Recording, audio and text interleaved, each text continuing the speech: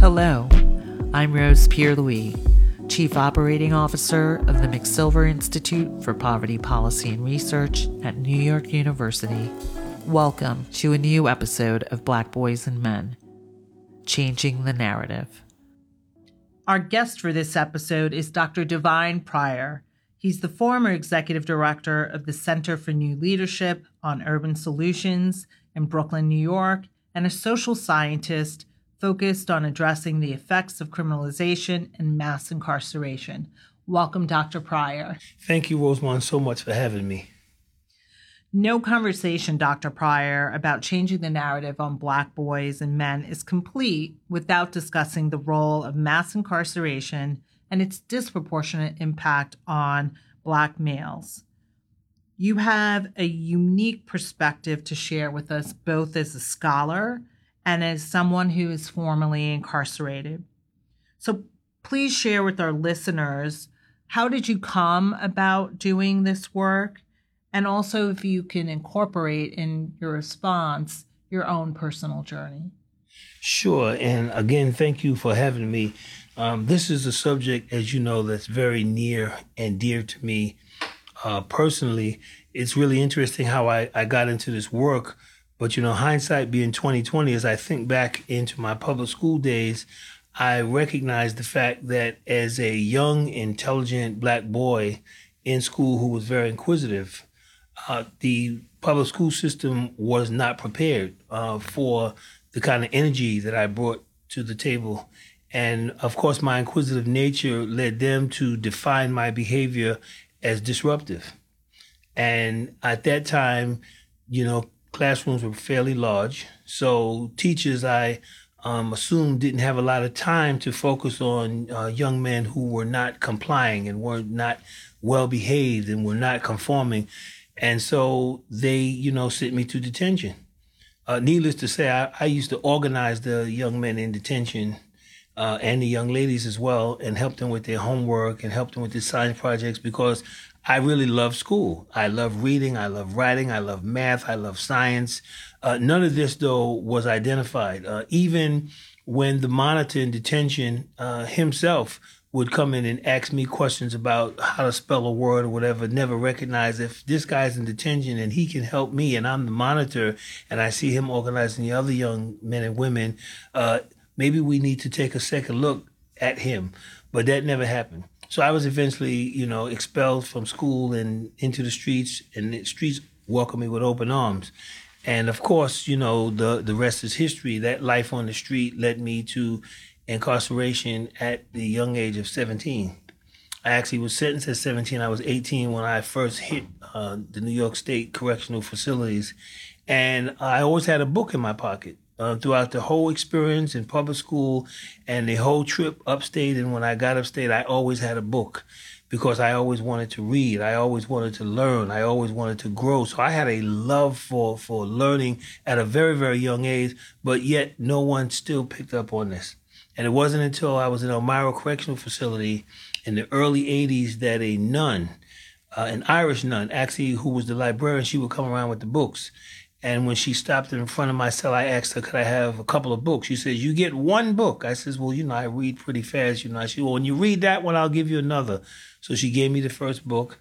I read it. And the next day she came, I said, could I have another book? As I'm handing her the book. So she looked at me, you know, with a curious look, but she gave me the book. This went on for 2 or 3 days. She said, so you actually reading these books? And I said, yeah. And she began to question me, and I began to tell her about the books. And so she was so fascinated. And she and I developed a relationship. And she, at that point, was ready to give me any number of books I want. In fact, she asked me, did I have any books that she didn't have that I was interested in? Perhaps she could get them. And so this relationship led me to go to school while I was in prison. Interestingly enough, I didn't even have my GED at the time. And I remember specifically that I scored so high on the GED that the correction officer said that I obviously cheated, and they made me take it over again. And I took it over again, and I scored even higher than the first time. And they never apologized. And I don't know why that troubled me, but I was really bothered by that for a long time. And I don't know why I should have been. I mean, I didn't know them. They didn't know me. But it just was another indictment of me not, being who they wanted me to be, not fitting in, not complying. And so, I took, to education like a fish to water. And all through my experience in prison, which spanned 10 years, I went to school, got my GED, of course, went to pre-college, went into college, and I graduated summa cum laude on every level. Academics to me is natural. I never struggled in school. I never found anything difficult, in the classroom. I was not intimidated by the tests when they gave pop quizzes. I always answered questions. I did extra papers. I ended up being a tutor in the class. I ended up being the librarian in the college program. And anywhere where there was some learning taking place, that's where you'd find me. And that's how I actually got into this work. So I think you've just pointed out something that we hear so often that happens in the public schools is that so often for not only Black boys, but Black girls, we are over-disciplined, suspended, any behavior that is deemed problematic, either you are sent to detention or you're labeled or you're sent into specialized classes. And that certainly, as you described, can really put a young person on a difficult journey and can extinguish their passions. Yes. Obviously, it did not for you because you were you so loved learning, but we hear that story over and over again. Can you tell us a little bit then how that led to the start of the Center for NuLeadership? Yeah, well, I began to notice that there were other young Black men in prison. In fact, when you go upstate, it doesn't make a difference which state facility you go to. There's just a sea of Black men in every direction.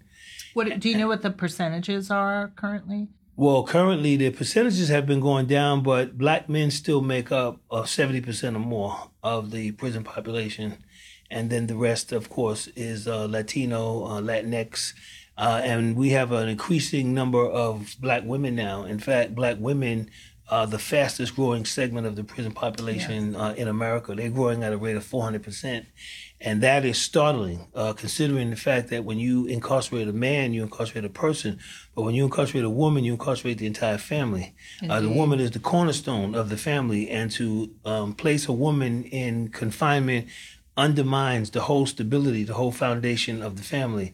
And it's most likely that not only was she the caretaker, but in many cases the breadwinner.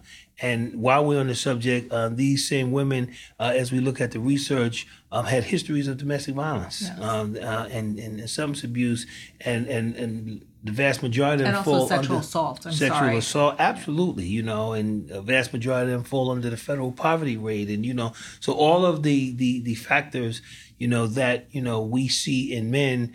With the women, they take on a slight difference because the loss, to the community, to the family, when women are incarcerated, is so devastating. And I can't say enough, about, what's happening, with the women seems to me to be because we've pretty much exhausted the men. So now let's, turn, to the women. And a lot of times the women are there for crimes that are a result of them attempting to survive.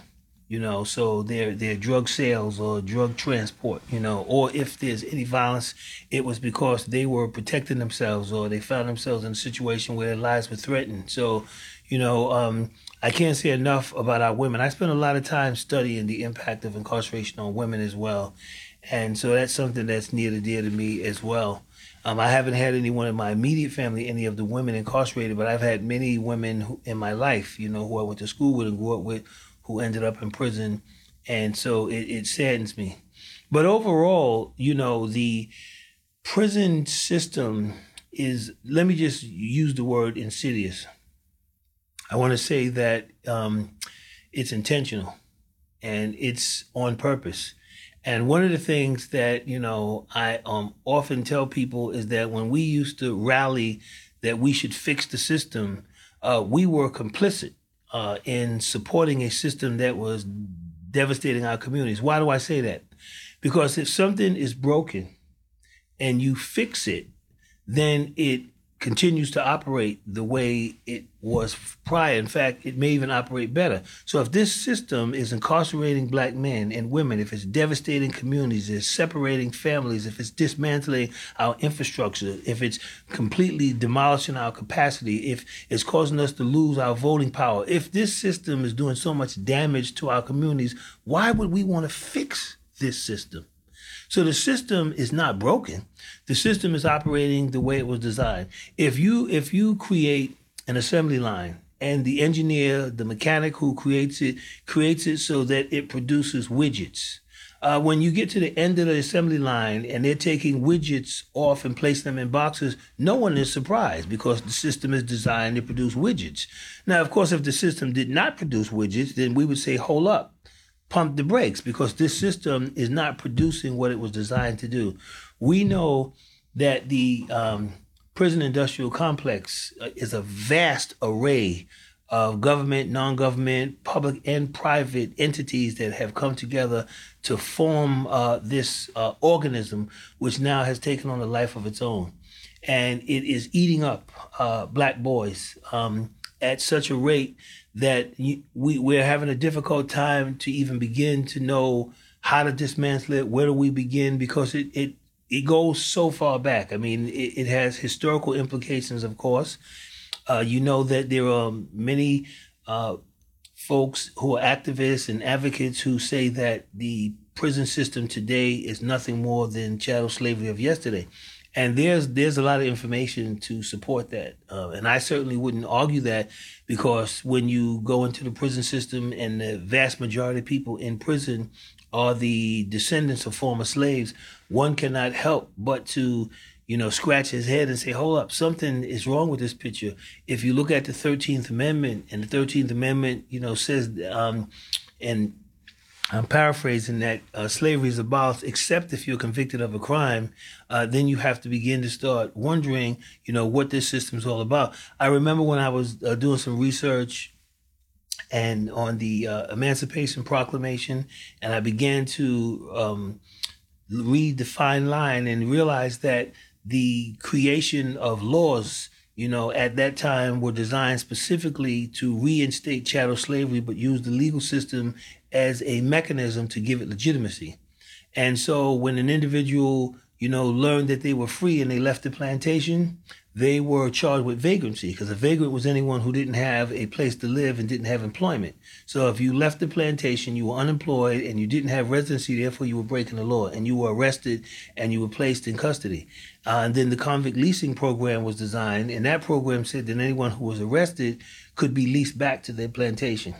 And then they created the literacy laws. And the literacy laws were very interesting because the literacy law was applied to people who just became free and wanted to vote. And they said, fine, you could vote, but you first have to take this literacy test.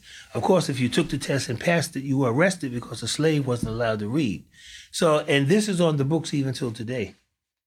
So thank you for providing our listeners with that overview and historic perspective. So can you talk about how all of these factors led to the creation of this center? Yes, and so the center is the first and the only, to this date, criminal justice, research, public policy, advocacy, and training center created, developed, and designed by formerly incarcerated professionals representing every discipline from law to medicine. And the center was created when a number of men and women were released from prison in the early to mid 90s, began to have some conversations about the criminal, what we refer to punishment system, and how we could begin to start doing some interventions to slow the process down, to begin to dismantle the system, to disrupt the system. But we knew that there was a lot wrong with it. And so it was rather informal. It wasn't until the early 2000s, around 2003, when my colleague, the late Eddie Ellis, was actually a senior consultant at the Open Society Foundation. And he actually overheard a conversation where they were talking about emerging leaders in various different disciplines. And in the area of criminal justice, he couldn't help but poke his head in and say, hey, as far as I'm concerned, I don't think anything new in criminal justice can happen unless those who are directly impacted are at the table. Unless we go to those individuals who not only have the lived experience of incarceration, but also have the academic discipline and actually have the study and the research, as well as the application to begin to provide an analysis of how this system was developed and designed and how it's impacting our communities and how it has such a disproportionate impact on Black and brown and poor communities. And it was then that we decided to go around the country. We were given a very, very generous grant. And he and I traveled all across America looking for people who had spent time in prison but were doing some amazing work. At that time, the only prominent person that everyone knows and still knows to this day was Judge Gregory Mathis. Everyone knows that he spent 3 years in a juvenile detention facility, came home, went to law school, and the rest is history. But Eddie said, no, there are many Judge Mathises. In fact, we know some right across the bridge in Jersey, and we have some folks down in Chicago and in Los Angeles. And so we were charged with identifying 50 people. And we were looking for people who had spent time in prison, who were out at least 5 years, who were doing public policy research kind of work. We really weren't looking for direct service providers. We needed more of that, but we were looking for thinkers, strategists, problem solvers. And they also had to be people, we wanted them to have academic credentials, of course, and then we were looking for people who were willing to self-disclose. This was big at that time because the stigma of a person being formerly incarcerated, and I'll go back and talk about that in a moment, and a person who was Black and formerly incarcerated had double stigma. And so the whole idea that Black men would attempt to try to address a system that we consider by design for the purpose of incarcerating Black men who were deemed as dangerous and violent was something that it both impassioned us and angered us at the same time. But we gathered these individuals from across the country. We brought them back to New York in a retreat. We had a 5-day retreat. We talked about criminal justice from A to Z. And out of this retreat was born the Center for New Leadership on Urban Solutions. So let me ask you this. Talk about some of the initiatives that have briefly that have come out of the center, and because I will come in terms of some of the new stuff that you're working on, but Sure. Talk historically about some of the work that the center has done. Well, I'll tell you that the first campaign that we launched, interestingly enough, I was just looking through my library and I ran across one of the books that inspired us, and the band played on, about what was happening with the bathhouses in San Francisco where HIV was first transmitted, and everyone was so puzzled, but they narrowed it down that this is where the contraction was taking place. And what inspired me about that is that the very first thing that the gay community did was to organize. First thing they did was say, we first got to organize, we need to collect data, we need to find out who we have, who has what expertise. And then the second thing they did was begin to start working on the language. They began to say that we don't want to be referred to by these derogatory terms, but instead we want to be referred to as gay people.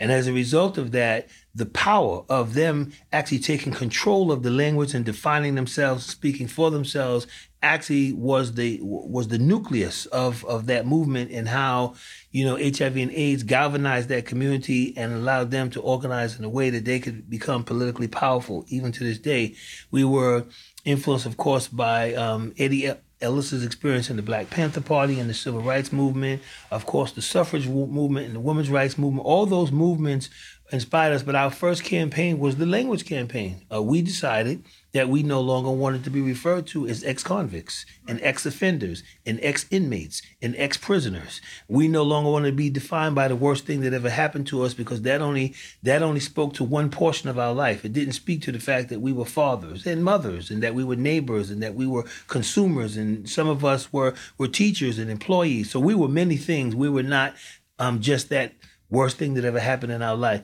And So can I just jump in for a second and ask you a question? Because we talked about, for example, the difference. We hear a lot of organizations, advocates use the term returning citizens and the term formerly incarcerated has been used as well. Yes. Can you just give us your thoughts? Yeah, about some people attempt to use the terms interchangeably, and I don't know if everybody goes as in depth as we do and is as thoughtful about it. We actually had a language campaign that forced us to have to do a lot of study in linguistics, so we understand the power of language and when you use words, what it conveys, and it has many meanings, and sometimes it could be allegorical and it could be symbolic. So we look at language in a number of ways. The idea of the term returning citizens, first of all, we were excited about it because it was at least a deviation from the use of the derogatory terms as ex-offenders and ex-convicts. So with that, we were thrilled. But as we began to think about it, we said, well, hold up, we're studying the population of people in federal and state prisons, and we have quite a number of people who are in our prison systems who are undocumented. In fact, we have quite a number of people who were placed in the prison system because they were undocumented and because they had committed, and many times, a minor crime, but that minor crime led them to be incarcerated. And the incarceration of a person who is undocumented, in most cases, will lead to deportation. So these individuals were not citizens before they went in, they're not citizens while they're there, and they will not be citizens upon their return. So then that would be a misnomer. That terminology would not apply to this vast number of people who are in prison. So we revert back to the use of the term formerly incarcerated because it's all-encompassing. It captures everyone who did time in prison, and we think it's a more appropriate use of the term. But by no means will we tell those who use the term returning citizens, we won't demand that they stop, but we will educate them and inform them about the use of the term and how I can see some folks even taking offense to that if they fall in that category of folks who are undocumented.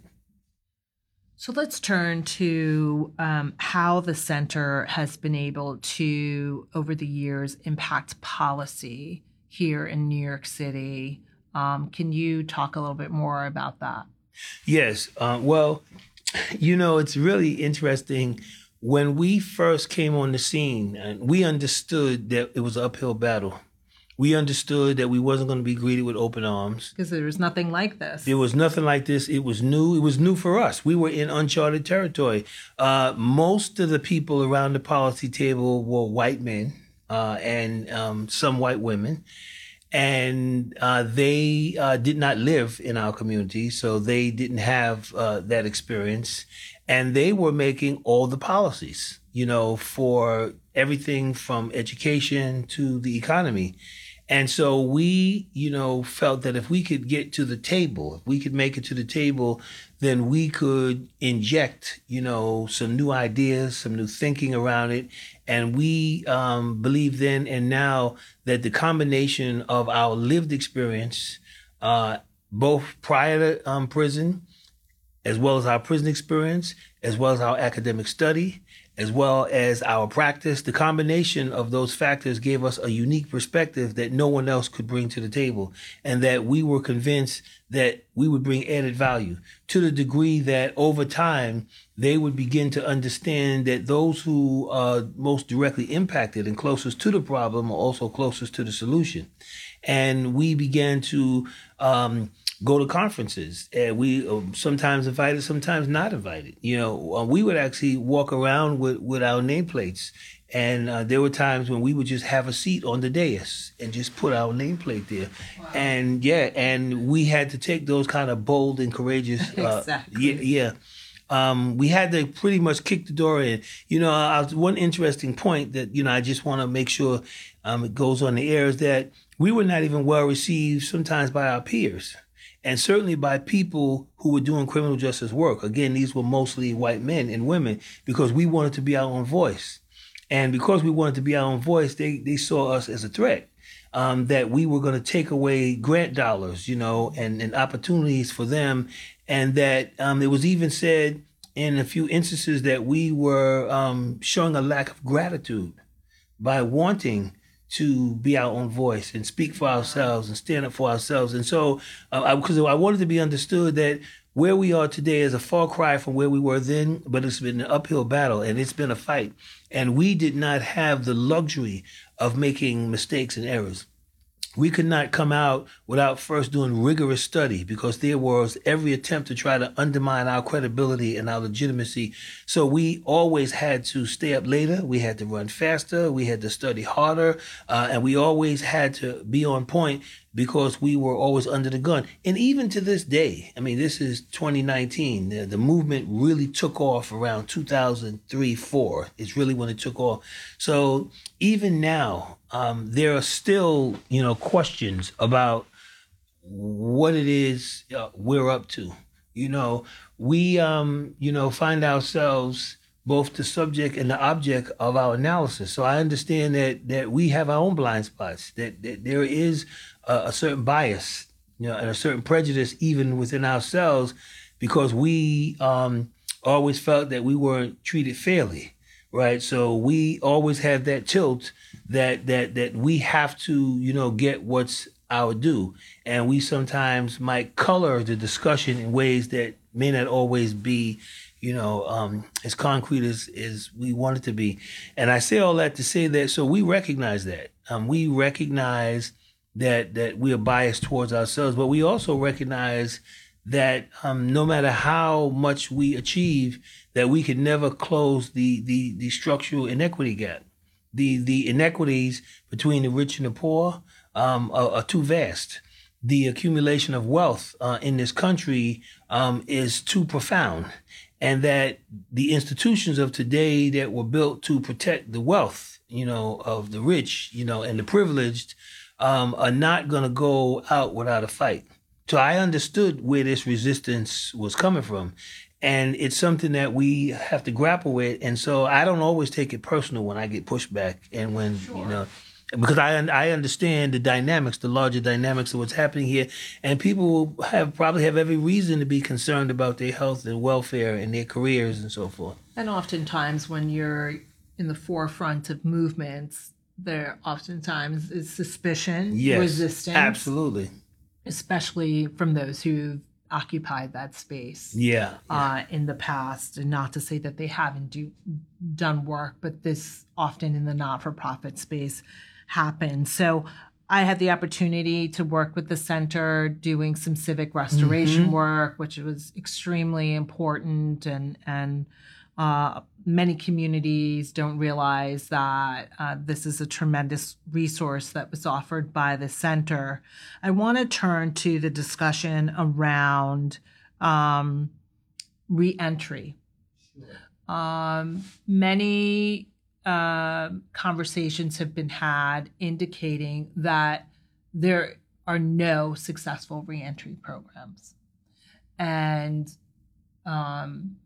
there needs to be more attention paid to people coming back to communities after being incarcerated. Your thoughts about the state of reentry programs, not only just in this state, but if you want to give a brief overview of what your thoughts are nationally. Well, let me take a stab at it. Let me say that when people say that there are no successful reentry programs, what I believe what they're saying in the larger context of what's happening in the United States and what has happened, the reentry programs are designed for failure at their initial stages of development, and here's why. The communities that are today the feeders of the system are the same communities that were identified in the 7 neighborhood study that was conducted by a group of men in the Greenhaven Correctional Facility in the 70s, where they were able to show that 85% of the individuals in New York State Prison came from 7 neighborhoods. 75% of the 85% were men who were Black or Latino. And that these communities that they came from are the same communities that had been historically neglected. They had the highest rates of unemployment. They had failing public school systems. They had substandard housing. They had poor quality healthcare, redlining. All of these factors were a part of these communities. And so these communities have been under siege for decades. One war after the other. Start with the war on poverty, then the war on crime, then the war on drugs, then the war on immigration, then the war on... it's just one war after the other. So you would think that after all of these wars, that these communities have been reduced to rubble. Although not using conventional weapons, the outcome has been the same. They've removed hundreds and thousands, if not millions, of individuals from those communities. Those were fathers, those were mothers, those were folks who worked, who were employed, who were raising children. They were teachers, they were neighbors. And so the whole social fabric has been completely disrupted in these communities. The economic base has been undermined because if you have mass incarceration taking place in any community, there's a divestment. There's not enough consumer base to support the businesses, so they begin to disappear. So what you come to find is that these communities now that have been under siege have lost their capacity to sustain not only those who remain there, but certainly don't have the capacity to receive those who are coming back. And so the best reentry program could not be successful under those circumstances because the infrastructure is just not there. There's no capacity to provide jobs and employment and healthcare and education and vocational skills and mental health and substance abuse treatment because that capacity has been destroyed as a result of one war after the other. And so in order for any reentry program to be successful, we first have to talk about community and economic development. We first have to talk about how do we rebuild these communities. It's interesting, in 1945, the United States created the Marshall Plan because they knew that Europe had sustained World War I, World War II, and everything in between, the Cold War, and so their capacity had been diminished. So in order for them to be able to be a rising power, the United States invested billions of dollars to rebuild Europe under its Marshall Plan. Why? Because the aftermath of war. Well, now we take that same analogy and we apply it to these communities who have suffered 4 or 5 wars, if not more, and how the United States, the government, has a particular obligation to rebuild these communities. And so I applaud all of the reentry programs in their efforts, but in lesson 2, we look at it in this broader context of how we have to rebuild infrastructure and capacity in those communities where those individuals will be returning. Those efforts are not nearly as effective as they could be. We'll be right back with Dr. Divine Pryor after the break.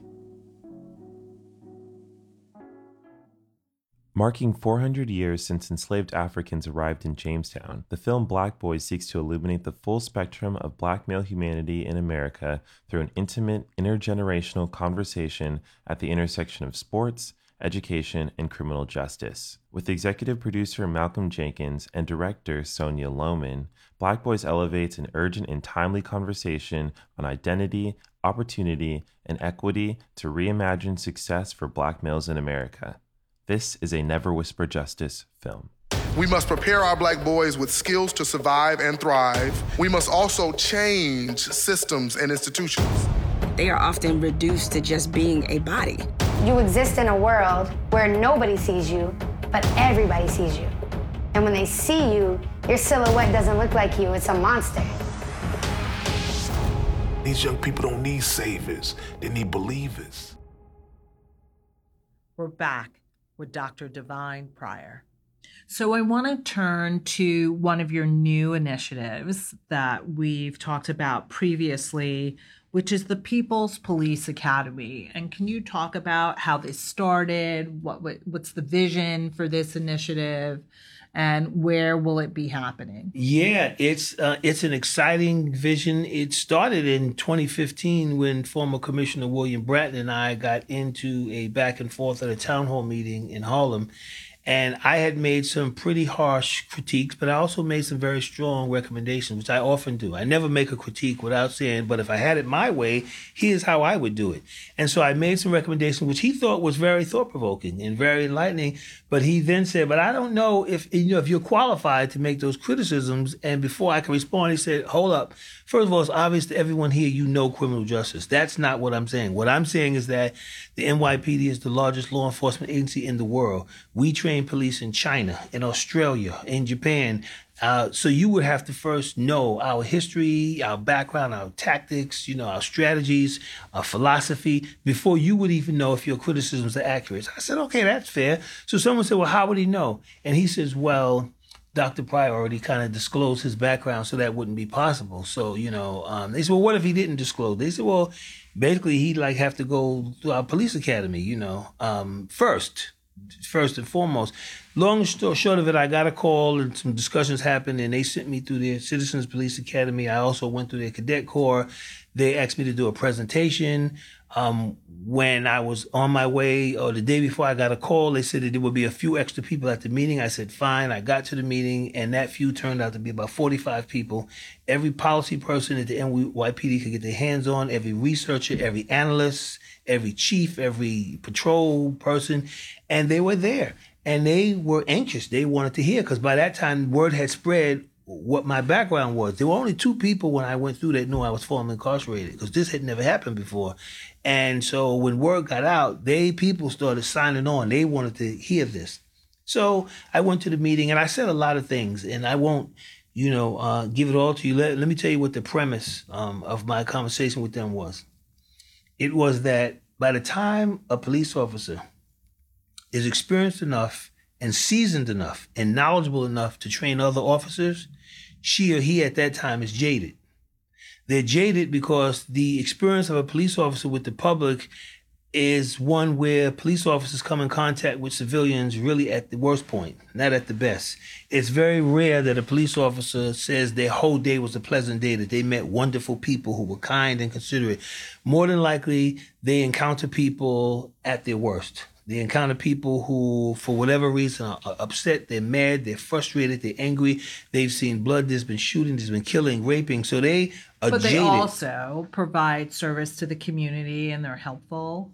Well, it depends on what community it is. Sure. Black and brown communities see the police as the occupying force. They don't see... Now, I can tell you this, interestingly enough, because I have, friends in all communities. All communities are not patrolled the same. Let me just be honest with you, and let me say that police officers, for the most part, understand this. I mean, you got to understand they're part of a machine, and they are driven by data. Now, we won't get into the conversation about quotas. But they don't refer to them as quotas. They refer to them as performance indicators. Okay, use whatever terminology you want. The outcome is still the same. The reason why I raise this issue is because it is true that in certain communities, police have a different role and a different relationship and a different interaction with the community. In other communities, they don't. I remember even challenging Commissioner Bratton. I said, listen, I could take you right now. We could go get off the one train at Columbia at 116th, and we can walk from one side of the campus to the other. And what you'll see in little pockets, you'll see white men and women sitting there smoking weed. There's a pile here, one there, one there. I said, and by the time we go across, we'll have at least 10 groups of folks. I said, now, you don't find it interesting that there's no police making arrests here? You don't find that startling at all? That all of this marijuana that you and I could observe with our own eyes never comes in contact with law enforcement? I said, and if I know this, then of course law enforcement knows it. Why do I say this? Because the system is very biased, and it's very prejudiced, and it's outright racist at times. Not all situations are colored by race, but many situations are.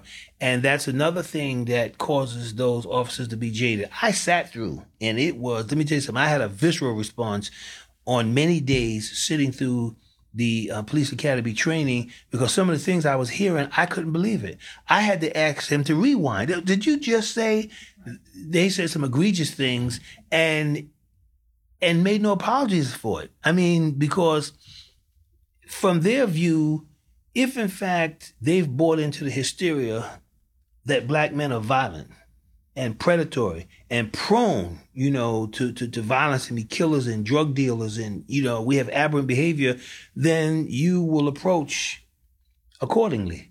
And so we have to change that narrative. So the People's Police Academy emerged out of that discussion. When I said that they need an alternative training experience that came out of the community, that I thought that their academic experience was very one-sided, that it was very, very biased, it was very prejudiced, and I didn't think that it was possible for them to provide an objective learning experience, and it was not fair to the officers. That's the part that they really got interested in when I said, and it's not fair to the new recruits. And so they allowed me to work with their curriculum development committee for an entire year, myself and Reverend Q English. And together we developed 4 modules. And one module was dealing with the issue of race relations, although they didn't want to use that name. They wanted to use the term cultural literacy. I said, fine, cultural literacy. We wanted to deal with the history of crime and punishment in America. They didn't want to call it that. They wanted to call it the evolution of policing. Fine. We then dealt with the whole issue of community engagement as a science. They let me keep that. I was happy. Had to applaud that, because we needed to demonstrate to them that community engagement is not hocus pocus. There's science, there's theory behind this, and there's a whole science of how you engage a community effectively that the police department should know.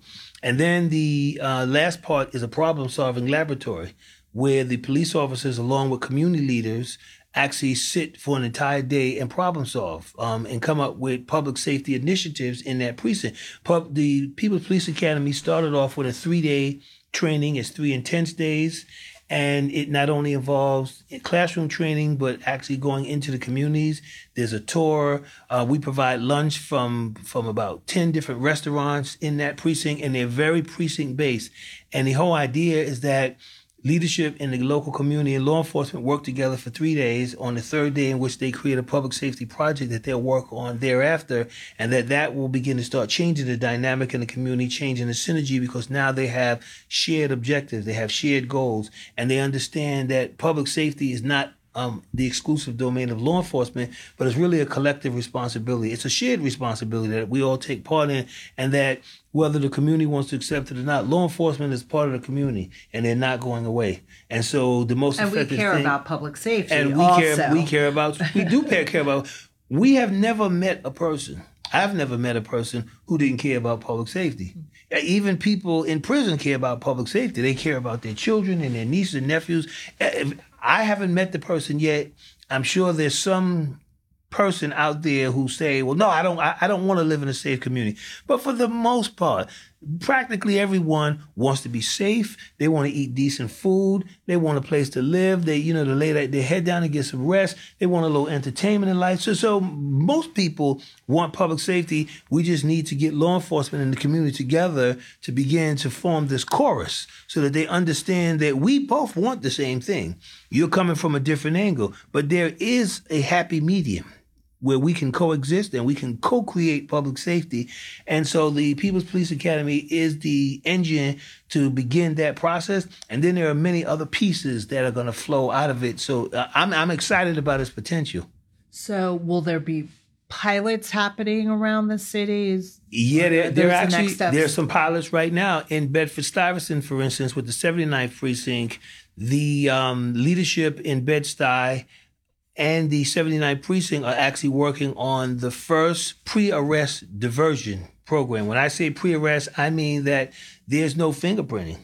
I mean that there is no handcuffs, that there are no mugshots taken, that for a range of offenses that we have agreed on, I believe there are about 13 of them, the police officers will instead divert that person into the Center for NuLeadership, actually, and that individual will be responsible to undergo a whole 18-month process and this is all voluntary.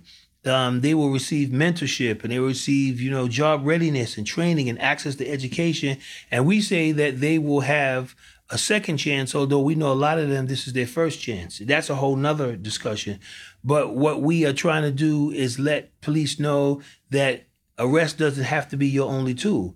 And because if the only thing that you have is a hammer, then everything looks like a nail. So we're saying, no, let us give you a whole toolkit. There are many instances where you just don't have to make that arrest. And I've had officers tell me, particularly white officers from the outer boroughs, from Suffolk County, Nassau County, tell me with a straight face that we generally don't arrest youth in our communities. That's not what we do.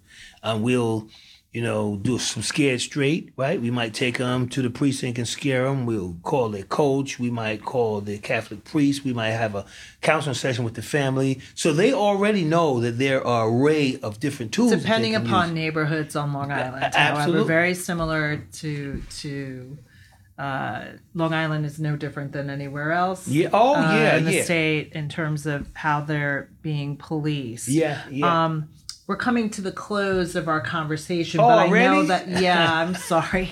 But I know that our listeners are, going to want to find out more information about the Center for New Leadership. So if you could provide information about how people can access information, and also how can people contact you? Okay, so we'll start with me. So the People's Police Academy, you can contact me at People's Police Academy 1, that's the number 1, at gmail.com. And I am in the process of setting up office space. In fact, I have a beautiful space in Brooklyn and in Queens that I'm about to sign lease with. But if you email me at People's Police Academy 1 at gmail.com, I will definitely respond back to you, and I will keep you abreast. In fact, what I will do is put you on my list, and you'll be on my listserv, because I want you to know of all the new developments. I believe that we will be fully operational by next year this time. We will have several office spaces. We will have selected a number of precincts who will be undergoing training. We'll be overseeing about a half a dozen public safety projects throughout the city of New York. We'll have a newsletter. I've already started working on the newsletter. Our website will be up and be fully operational. It'll connect you to resources and initiatives around the city. The Center for New Leadership is very easy. centerfornewleadership.org. centerfornewleadership.org. If you go to the website, it is comprehensive, and it has just a load of information, and you can follow them on Instagram, on Facebook. I'll be doing the same with the People's Police Academy as well. So please, thank you again, listening audience. Thank you, Rosamond, for giving me this opportunity to speak to your listening audience. It's been an absolute pleasure. I can't believe we're out of time, but perhaps, you might be kind enough to bring me. Thank you. We want to talk more about the Academy. As you've heard, we've been speaking with Dr. Divine Pryor, the former executive director of the Center for New Leadership on Urban Solutions. Thank you so much, Dr. Thank Pryor. you. Thank you. It's been a pleasure.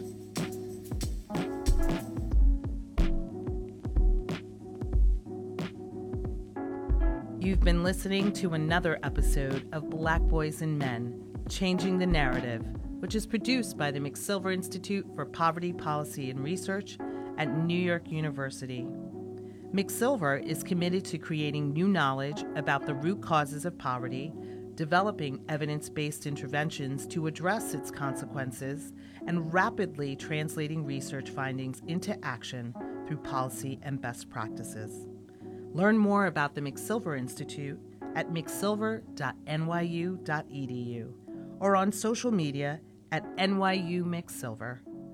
Many thanks to Never Whisper Justice for their work on the second season of Black Boys and Men, Changing the Narrative. Listeners can find the latest episodes of the podcast series on multiple platforms, including Google Play Music, Stitcher, Apple Podcasts, and SoundCloud. I'm Rose Pierre-Louis. Thank you for listening.